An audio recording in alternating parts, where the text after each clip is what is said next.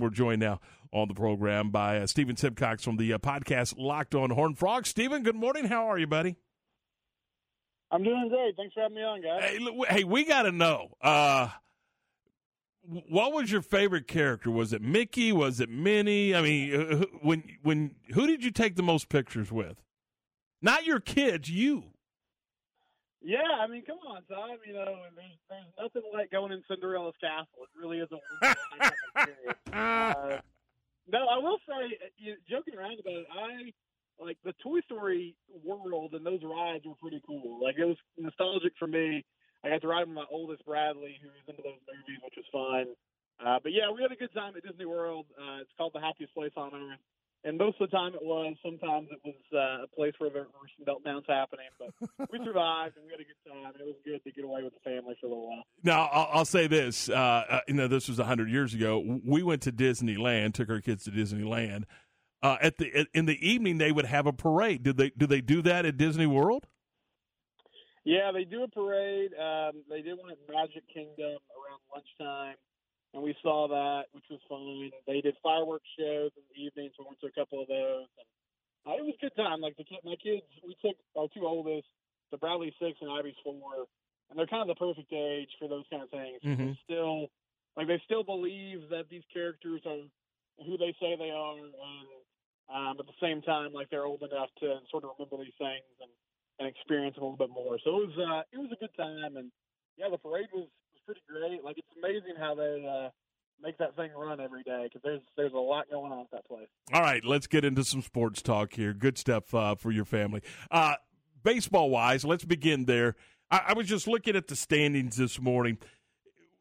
Stephen, what we thought was going to happen at the beginning of the season hasn't happened. What we thought wasn't going to happen has happened. This has been one of those strange topsy-turvy seasons, and the Frogs are sitting there fighting with Oklahoma State for a conference championship. It really has, and, man, it's sort of amazing. I mean, TCU's been somewhat inconsistent this year. You know, last weekend it was an out-of-conference series, so it really didn't matter as far as what we're talking about, but they didn't play particularly well against Florida State. But Oklahoma State is really the only team that was kind of in that top 3 range to start the year that stayed around that. Now, Texas Tech, they'll have an opportunity to play in the Pokes this weekend to kind of make up for that. But that was a huge statement that they made in Austin, going down there and sweeping them. Just a rough weekend for Texas, and, you know, kind of knocking them out of the mix. So it'll be intriguing to see how it plays out over these last, 6 to 9 games of conference play.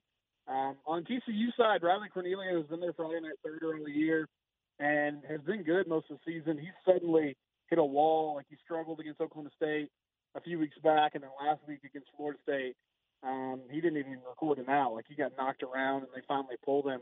So that'll be a huge component in how TCU does these last couple weeks of the season. But Oklahoma's a pretty good team. You know, that series is at home. I feel like 17 or 18 wins probably gets you a conference title, but it's tough to say. I mean, as well as Oklahoma State's playing right now, that's going to be a tough series against Texas Tech. It's just been a bizarre year, but here we are. I mean, we're sort of staring at, a 2 or 3 team race down the stretch, and it should be fun to watch it play out. Stephen, what's been the most pleasant surprise for this TCU baseball team so far this season? Is it the bullpen, the rotation, the lineup coming to life? What has surprised you the most? Individually, I'll give some love to a guy who had a tough season last year. So Tommy Sacco is their shortstop, and he hits in the 2-hole in that lineup. He had a really tough year last year. Hit in the low 200s.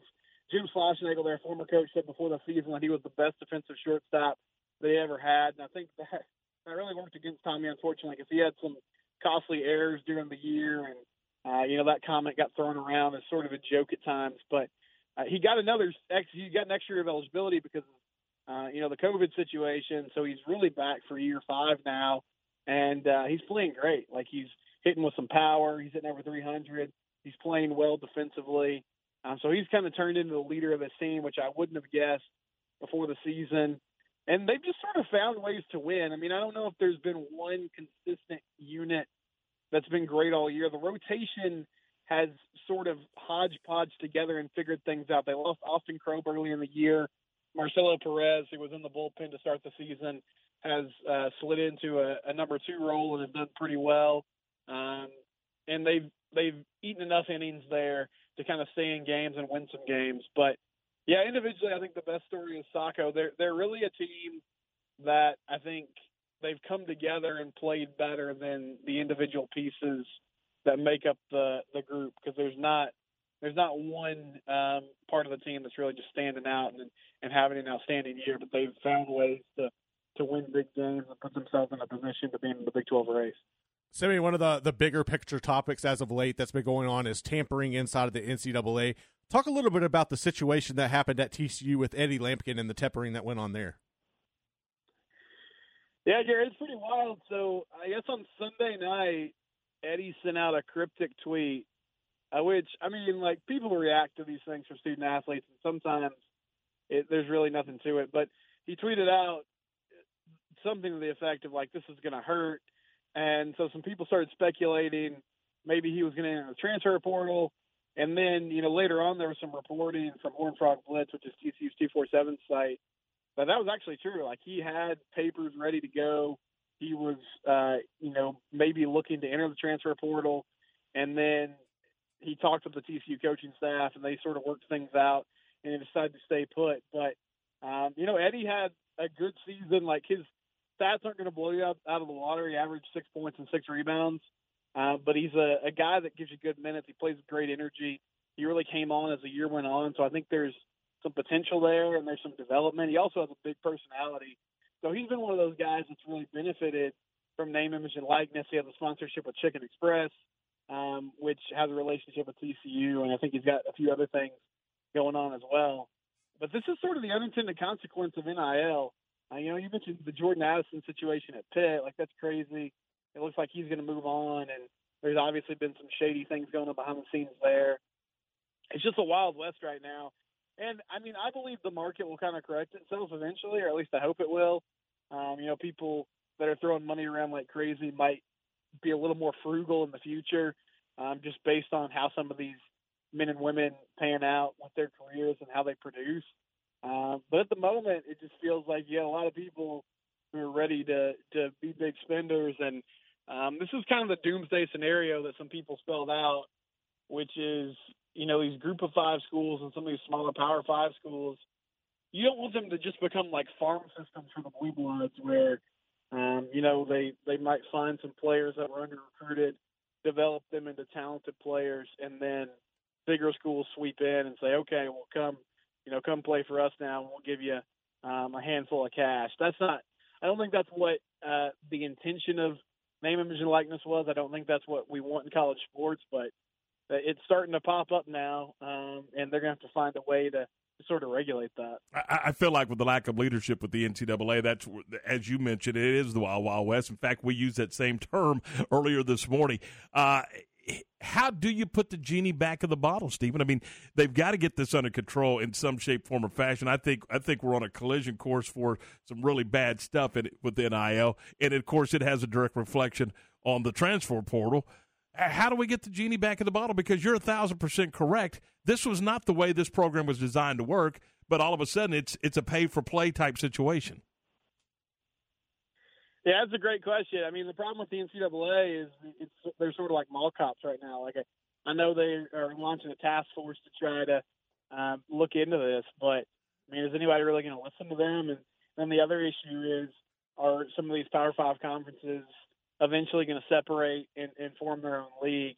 I think one thing that would help, I mean, it's not going to completely eradicate it, but I know they have some time frames on the portal right now. Like, you have to enter in by May 1st to maintain your eligibility for the next season, or have immediate eligibility in the next season.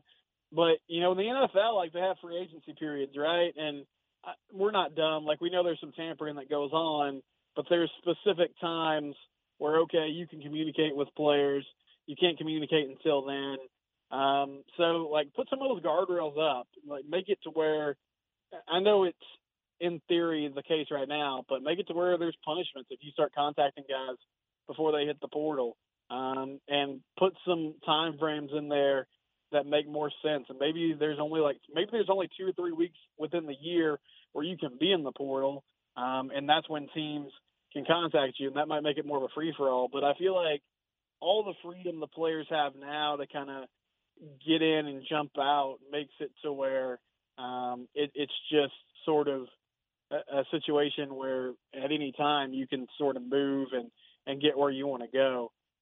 But, yeah, the issue is the governing body of the NCAA. I just don't think college sports has a lot of respect for them. But maybe the NCAA can get some of these smaller schools behind them on this, because it's not good for everybody. Like, is this situation good for the Alabamas and Georgias and USCs of the world? Sure. But for the schools that are trying to, compete with those teams, it could be a problem. So maybe if they can get some support from some of those universities, then they could get some things done. Stephen, what is the feeling or the energy around the football team after its first spring in 20 years without Gary Patterson and the first spring under the new head coach and new coaching staff with Sonny Dykes? I think the atmosphere is pretty good.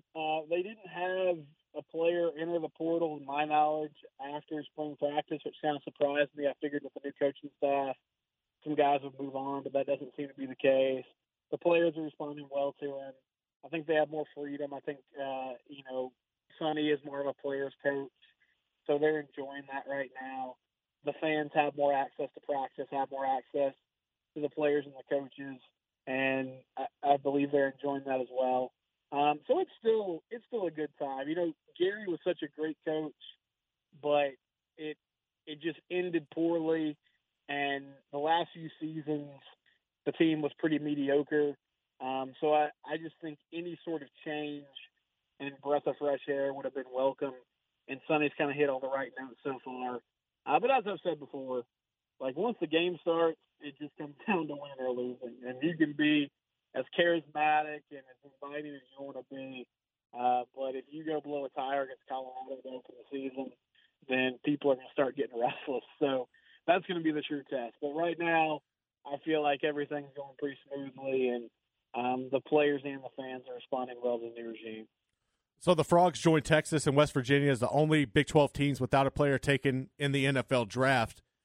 What are you looking at as far as next year's prospects for the draft? Is TCU going to have a heavy contention heading in? So Quentin Johnston is getting some love already. I've seen him named as one of those top guys from the 2023 class in the wide receiver department. So I think he'll be drafted for sure, just given his size and his frame. I don't know how high. It'll depend on what kind of season he has this year. And, of course, that's also assuming he leaves early because he'll be a junior this season. But he'll be kind of the headliner. Travis Hodges-Tomlinson's had a really nice career. I think he could play in the NFL, but they make so much about measurables. And I think he's listed at 6 feet tall in the media guide, but I have my doubts about that. I feel like he's closer to 5'10", 5'11". So can he play corner? Can he play safety at the next level? I think he has the athleticism to do it. I feel like he'll get a chance. Those are the two names that come to mind. Alan Ali is a transfer from SMU, the offensive lineman that had a really nice career. He's got good size. Steve Avila is another O-lineman with good size. Those are some guys that I think might get some looks if they can have productive seasons for the Frogs. But, the team has struggled in that department here lately. They've done a really good job of producing NFL talent for a while in the last couple of seasons. That's fallen off. So I think it would be nice for them to bounce back in that department this year. And it really starts with Quentin and the type of year he's going to have as a junior. Hey, Stephen, what are you working on for your podcast? Well, we're talking a lot about this baseball situation that we led off with, and then also, the football off season. We got a roundtable going up with another friend of y'all's show, Josh Neighbors. We were talking about name, image, and likeness and some other things around college sports. So that's going up today, and then plenty of coverage of TCU athletics throughout the week. And it's Locked on Horned Frogs on podcast platforms and on YouTube. I appreciate you guys, as always, for having me on. Talk to you soon. Appreciate it. Stephen Simcox from the podcast Locked on Horned Frogs.